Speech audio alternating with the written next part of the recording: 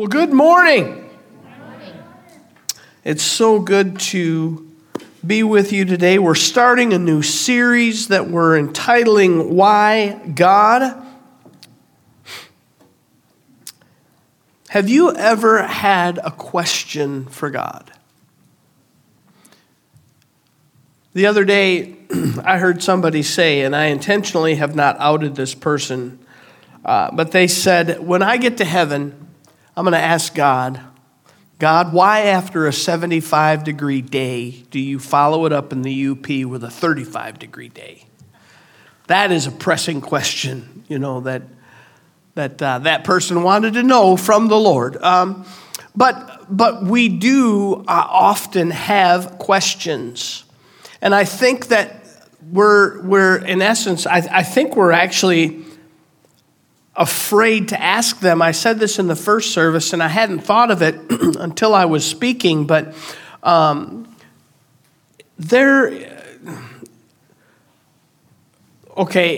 I grew up, kids, all right, we were actually told this by our parents.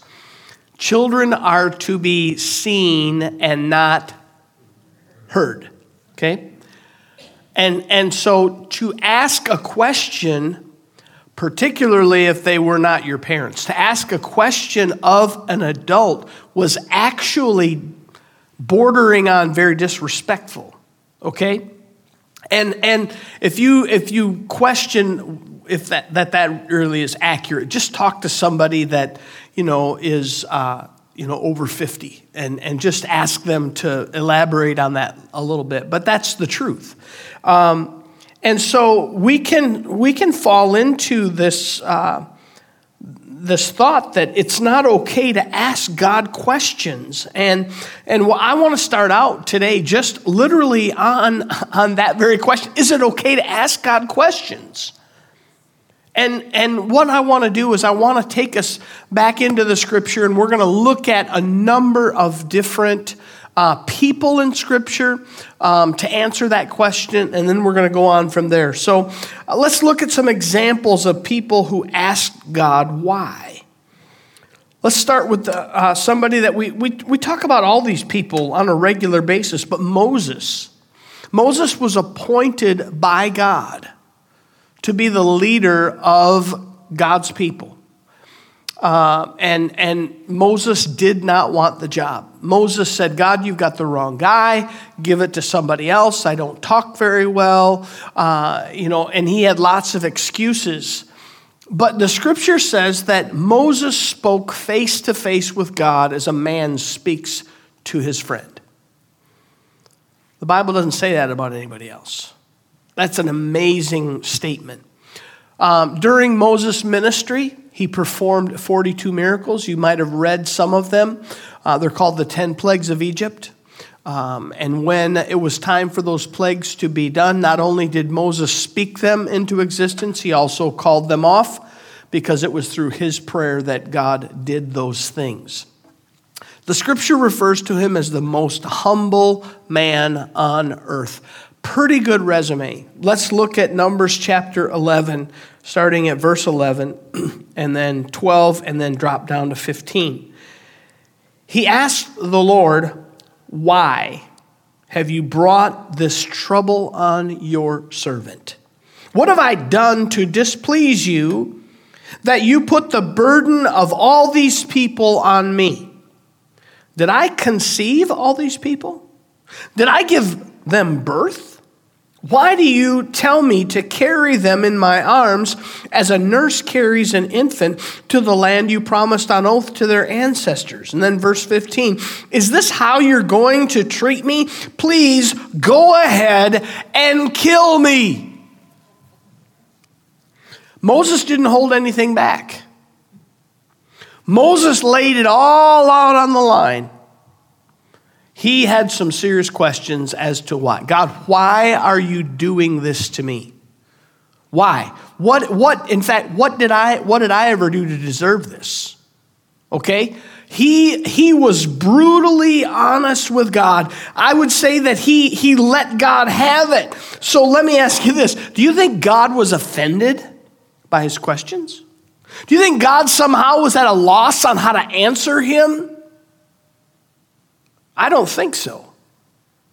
Moses had a relationship with God that was unlike any other, and yet he was able to say, God, why? It didn't show a sense of disrespect for him to ask that question. And it wasn't that he wanted to know. He wanted the situation to be different. It wasn't about gaining some sort of information. Let's look at Elijah for a second. He's a prophet of God. He declared that it wouldn't rain for several years, and it did not rain. He had to hide from the king of Israel at the time, King Ahab. And, excuse me, while he was in hiding, the ravens brought him food on a daily basis. Not all of us can say that's happened to us. If a raven brought me food, I wouldn't touch it. Because I would think it's probably got some sort of a disease, because I've seen big crows pulling dead stuff off the highway. But that's what happened. And then God said, I want you to go to Zarephath, and you're going to see a widow there, and she's going to help you. She's going to feed you. And so he goes up to the widow. We've talked about this story before. And he says to the widow, hey, could you make me something to eat? And she said, well, I really don't have anything.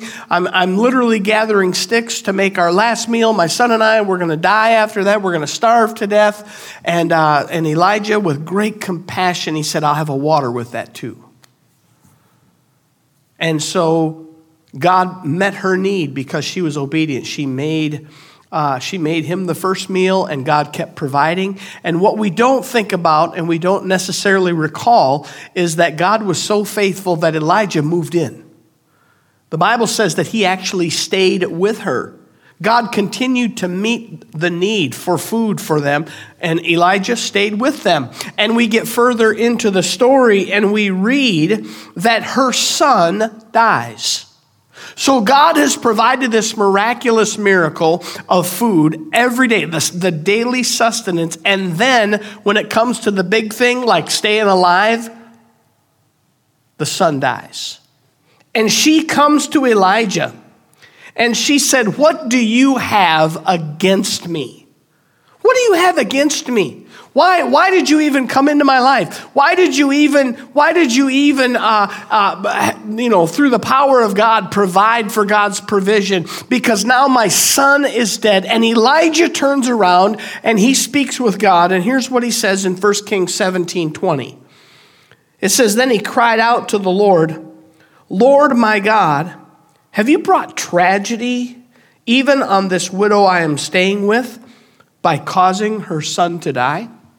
Elijah is asking God, are you responsible for this young man's death? Why would you do that? Tomorrow I'm going to do a funeral for someone, and it's as tragic a situation as I have ever seen or ever heard of. I can't even tell you the circumstance because it's too horrific. And the family members are asking God, why? God, why would you do this? Why? Just like I believe Elijah was asking God, God, are you responsible for this? We look at the man named Job. The Bible says that he was blameless. No one was like him. He was blessed. God blessed him with tremendous wealth.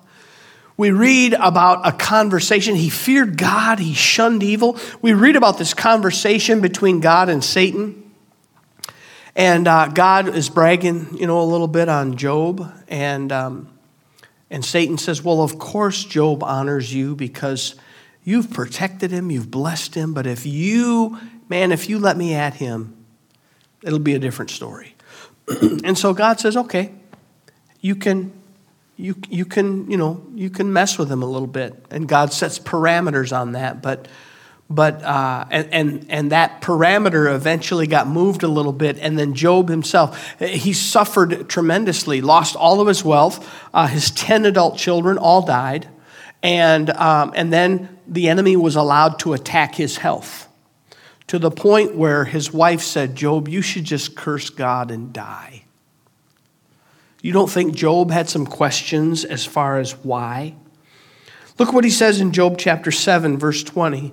The second half of the verse, he said, "Why have you made me your target?" Have you ever felt like God had a target on you, and he's just firing away at you? Every bad circumstance, everything, that you can imagine that's going wrong is just going wrong. And somehow it's like you got a target on your back, and God's the one firing the shots at you. That's how Job felt. Do you think Job's questions bothered God? Do you think this family that I'll be doing the funeral for their loved one tomorrow, do you think their questions, do you think those stump God? Do you think that somehow he stutters because he just doesn't know exactly how to answer? I don't think so.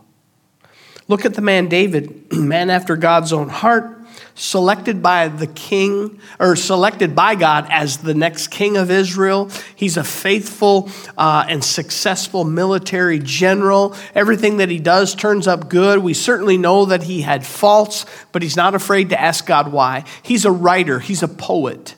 And in the Psalms, we read questions that he asks of God. And they're questions that they come right out and they deal with issues. He said, "Why do you hide yourself in times of trouble?" David was going through trouble. He was calling on God, and he felt like God was hiding himself from him. He said, "Why do the wicked get away with their sin?" Sometimes we can look at things in the world and we can wonder to ourselves, why is it that things that happen, why do the wicked become so successful? Well, thank you, AJ. I appreciate that, my friend. There's a man that speaks for a living right there. Recognizes somebody that's choking to death. Thank you. He wondered those things. He asked those questions of God. "Why are you so far from saving me?" he writes, "so far from my cries of anguish." David was not afraid to ask God questions. And David had failures. He wasn't perfect. So we don't have to think, well, in order to ask God a question, I have to somehow be perfect. We don't have to. God is able to handle our questions. And I think the best example comes from Jesus himself. The scripture says that he's God in the flesh, that he's the very Son of God, that he came to serve rather than to be served. He came that the world through him might be saved. And we read in Matthew's Gospel, chapter 27, verse 46. We've just experienced Easter. Go back before Easter to Good Friday. Jesus is hanging on the cross. And it says about 3 p.m, Jesus cried out in a loud voice, "Eli, Eli, lama sabachthani," which means, my God, why have you forsaken me?" Could it be that Jesus had not anticipated this? Could it be that Jesus did not understand that in order for the sins of the world to be heaped on him, that his heavenly Father would not be able to look at him and would need to turn his back because of that sin? And Jesus' question is why? Why? Do you think God was at a loss on how to answer that? Do you think that question caught God off guard? Do you think he can't handle our questions? Well, one of those questions, and we're going to talk about a few throughout the course of the rest of the month, but one of those questions is, why would God create an evil world? Now, we're going to come up with several renditions. There are other renditions of this exact question. But can we, for a moment, can we agree that there is evil in the world today? Okay? There is evil in this world. And we could talk about situations that we read about in the news where it becomes apparent that there's evil. I'm not going to mention any of those. I feel that there's no shortage of those that we can look at, that we can establish that indeed there is evil in the world. So why would God allow evil in a world that he has created? Why would a loving God allow us to suffer? Anybody here suffer? Anybody? Have you suffered at all? Anybody? Maybe the kids, they might say, well, okay, yeah, I suffer because I got disciplined or whatever. It's great. Kids, they're so awesome. One day, hopefully, as they become adults, they come back to us and say, now I get it. Now I understand it. But suffering is a reality of life. We can't get away from it. I mean, there are certainly joys in this life, but suffering is a reality for all of us. Someone would ask, God, why do bad things happen to good people? I believe those questions are based on assumptions. So let's take a look at the assumptions. The first assumption is this, that God actually created evil. In order to ask the question, we're assuming that God created evil. And the problem, according to James chapter 1, verse 17, every good and perfect gift comes from above, coming down from the Father of the heavenly lights, who does not change like shifting shadows. God loves to give good gifts. He is a good Father. He is a loving heavenly Father.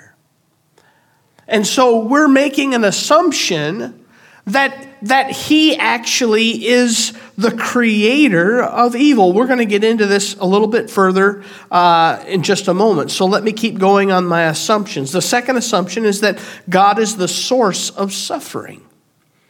The problem is that Peter says in 2 Peter 3:9, the second half of the verse, that God doesn't want anyone to perish, but everyone to come to repentance.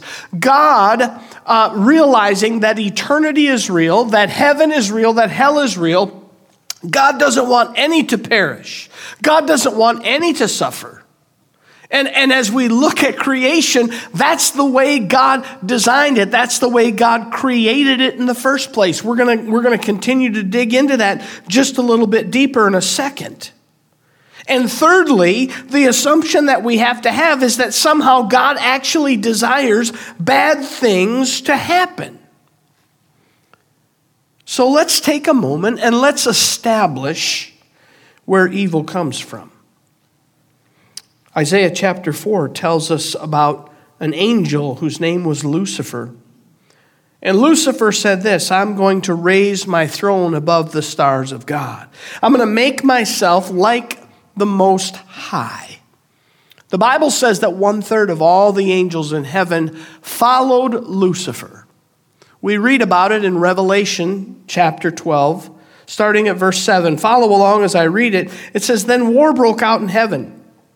Michael and his angels fought against the dragon, and the dragon and his angels fought back. But he was not strong enough, and they lost their place in heaven.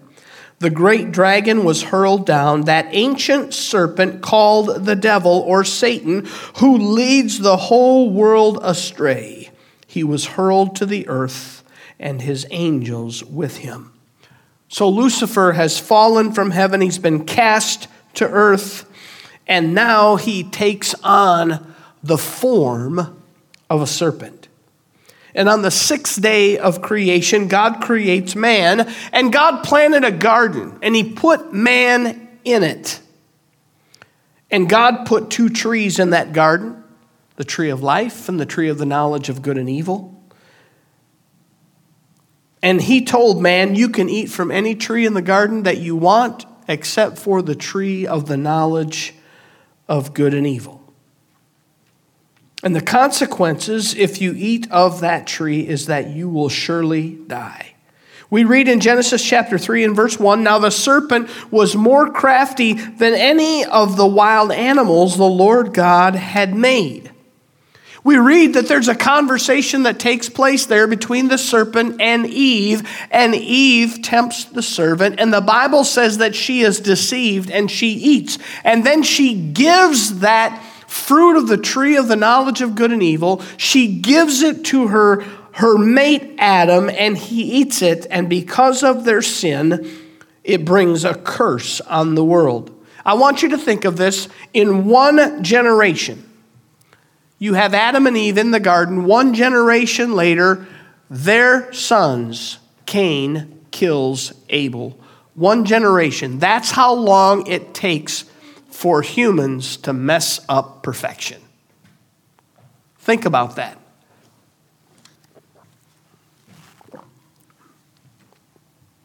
And that curse, the extent of that curse reaches even to us, even today. Romans chapter 5, verse 12 says this, "Therefore, just as sin entered the world through one man, and death through sin, and in this way death came to all because all sinned."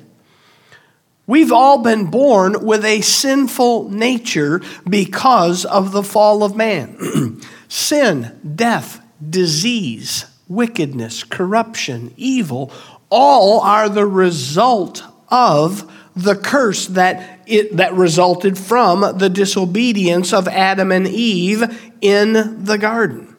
Romans chapter 3, verse 23, we've read this a million times. "For all have sinned and fall short of the glory of God." Romans 6:23, "For the wages of sin is death, but the gift of God is eternal life in Jesus Christ our Lord." God gave Adam and Eve a choice. Which tree do you want to live in?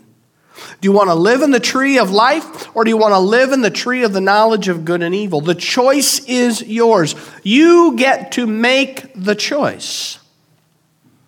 Yes, Eve was tempted. She was deceived. She ate and Adam ate. They made their choice. And God gives us the ability to choose as well. He gives us the ability to choose what tree we want to live in. Do we want to live in the tree of life, or do we want to live in the tree of knowledge of good and evil? And thirdly, if God knew that man was going to sin, if God knew that the world would be cursed, why did he go ahead and create it all anyway? Why didn't he just avoid it? Why didn't he just do something else? Scripture says that God is all-knowing. He's omniscient. 1 John 3:20, it says God knows everything. In Isaiah 46:10, it says that he knows the end from the beginning. So he knew that Adam and Eve were going to sin. And if God knew that, why did he create them? Why didn't he just avoid the whole thing? Here's why. He created man so that he might have a relationship with him. He said, "Let us make man in our image." God desired a relationship. And that's why he went ahead and did it. That's why he gave him the ability to determine which tree he was going to live out of. And that relationship that God created man for is characterized by worship. It's characterized by serving God. It's characterized by glorifying God. Isaiah 43:7, it says, "Everyone who is called by my name, whom I created for my glory, whom I formed and made." We have been created for God's glory. We have been created to give him glory. That's why God made us. In Revelation 4:11, "You are worthy, our Lord and God, to receive glory and honor and power, for you created all things, and by your will they were created and have their being." We're created to give him glory. We're created to serve him. We're created to have a relationship with him. But he knew that man would sin, and he knew that sin was going to be a problem that we could not overcome. Isaiah 59:2, it says, "But your iniquities have separated you from your God. Your sins have hidden his face from you so that he will not hear." That's a problem for you. That's a problem for me. Our sins separate us. But God loved us so much, he was willing to bridge that gap. His love compelled him to act. Paul says it this way in Romans 5:8. "But God demonstrates his own love for us while we were yet sinners. Christ died for us." God was willing to create man, knowing that the heart of man is deceitful above all else.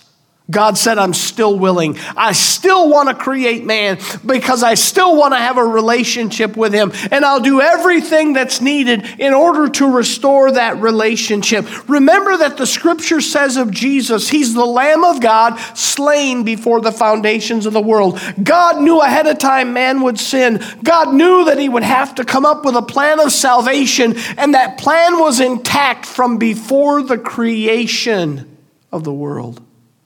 And God did it anyway. He was willing to give his son Jesus to die because he desires a relationship with you and with me. He was willing to take that huge risk that we might never respond. I don't know what the questions are that maybe you're dealing with. I don't know what those questions might be. I was praying with someone this morning after the first service, and I said, "What's the question that you have?" And it was a question about this tent, this body that we have. It was broken down. Why? Why, God? Maybe yours is of another circumstance in your life. I don't know what the answer is. Maybe it's the loss of a loved one. I don't know what it is. But it's not such that you cannot bring it to him. That you can't come to him and say, "God, here is my question." You know, I loved what Dan Herod said a few weeks ago. He said, I'm not asking you to deny your pain. I'm asking you to stand up in your pain.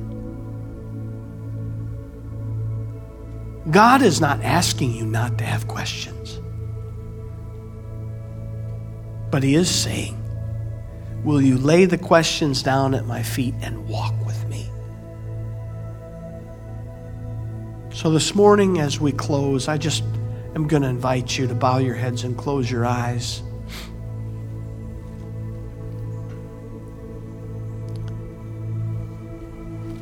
If you're struggling with a question today, a question for God, and it's really getting in your way and it's really caused you to maybe even to stumble, he's big enough to handle it. And today you want to lay it at his feet. If that's you, I want to pray for you this morning. I just would invite you to slip your hand up and just say, "You know what, Kevin, that's me, yes." Anyone else? Yes, yes. Anyone else? Yes, you can put them down. Let's stand together, shall we? All of us. As I close, I'm reminded of Revelation 3:20, where God says, "Here I am, I stand at the door and knock, and if anyone hears my voice and opens the door, I will come in and eat with that person and they with me." That God is always seeking a restorative relationship with man. Father, today, you've seen these hands that have been raised. Folks that have questions. And they don't have answers to those questions. And they live with those questions. And God, some days they don't know what to do with them, but they know that they're questions that they would ask of you. And I pray, Father, that today they will be able to turn those questions over to you completely, that they'll be able to lay those down at your feet and not forget that they exist and not ignore them, but that they would be able to walk with you, leaving them at your feet, leaving you in charge of those questions, putting their trust and their hope in you regarding those questions. And they will be able to walk with you in faith. Father, I thank you today. I thank you, God, that you are not offended by our questions. I'm thankful that you are not worried about us coming to you with our question. You're not concerned about that. You won't reject us because we have questions. God, I pray, Lord, as we lay those questions at your feet, we will realize, God, that you are not the one who has brought evil into this world, that you have a desire to bring us life and life more abundantly. Father, I thank you for what you're doing in our hearts today. In Jesus' name we pray. Amen. Well, it has been wonderful to be with you today. If you'd like to pray with someone this morning before you leave, I would just make myself available. I know that there are others that would love to pray with you as well. But God bless you. Hang around fellowship for a while. Get a cup of coffee. Say hi to people. Get to know people. It's great to be with you. God bless you in Jesus' name.